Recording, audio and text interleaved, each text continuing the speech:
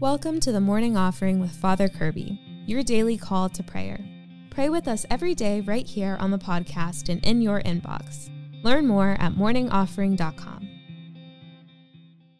Greetings, friends. Welcome to the Morning Offering with Father Kirby. Today is Saturday, September 23rd, and today I'd like to talk about Padre Pio. But first, let's pray together. In the name of the Father, and the Son, and the Holy Spirit, Amen.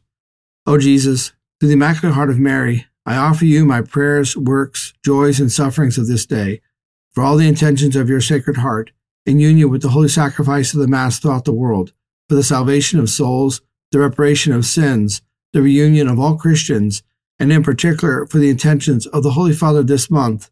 Amen. In the name of the Father, and of the Son, and of the Holy Spirit. Amen. So friends, happy feast day. Today we honor Saint Padre Pio, and he is such an important saint in our contemporary world. You see, we live in an age where secularism rules the day, a certain intellectualism has taken over.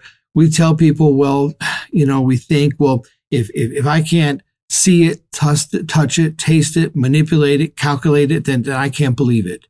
We live in a materialistic, utilitarian world. I have to have control or I'm not going to believe it. And that's widespread. And friends, that has even found its way in many parts of the church. Many seminaries, schools of theology, parishes, religious education programs, so many things have been imbued by these fallen spirits. In fact, it was so widespread that this is the reason why God raised up Padre Pio. Padre Pio comes to us in the midst of a secular, utilitarian age. And what is his witness? The signs and wonders of God. He works powerful miracles. He bilocates, he levitates, he has the holy stigmata, the wounds of the Lord. He can prophesy, he can read hearts. He has signs and wonders given to him that baffle the contemporary mind. And his life becomes a reminder to us that there are things above and beyond what we can control or calculate or organize or experiment on. There are higher realities, there are greater things. There is faith, there is hope, there is love. There is the belief in God and a relationship with Jesus Christ. There are greater, superior things than those of this world that we think we can somehow control. And so the life of Padre Pio is an example to us of the supernatural life, the spiritual life, the things of God that are beyond, again, the passing things of this world.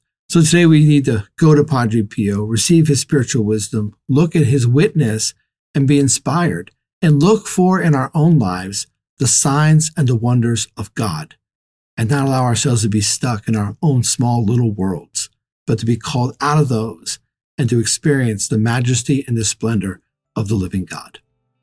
Those are our thoughts for today, dear friends. I want to thank you for joining me. I encourage you to keep fighting a good fight, and remember, you can receive daily spiritual encouragement sent right to your inbox when you subscribe to the Morning Offering at morningoffering.com. God bless you. Thanks for listening today. Be sure to like, share, and subscribe to our YouTube channel. The Morning Offering with Father Kirby is a production of Good Catholic, the media division of the Catholic Company. For more faith-filled podcasts and videos, visit goodcatholic.com.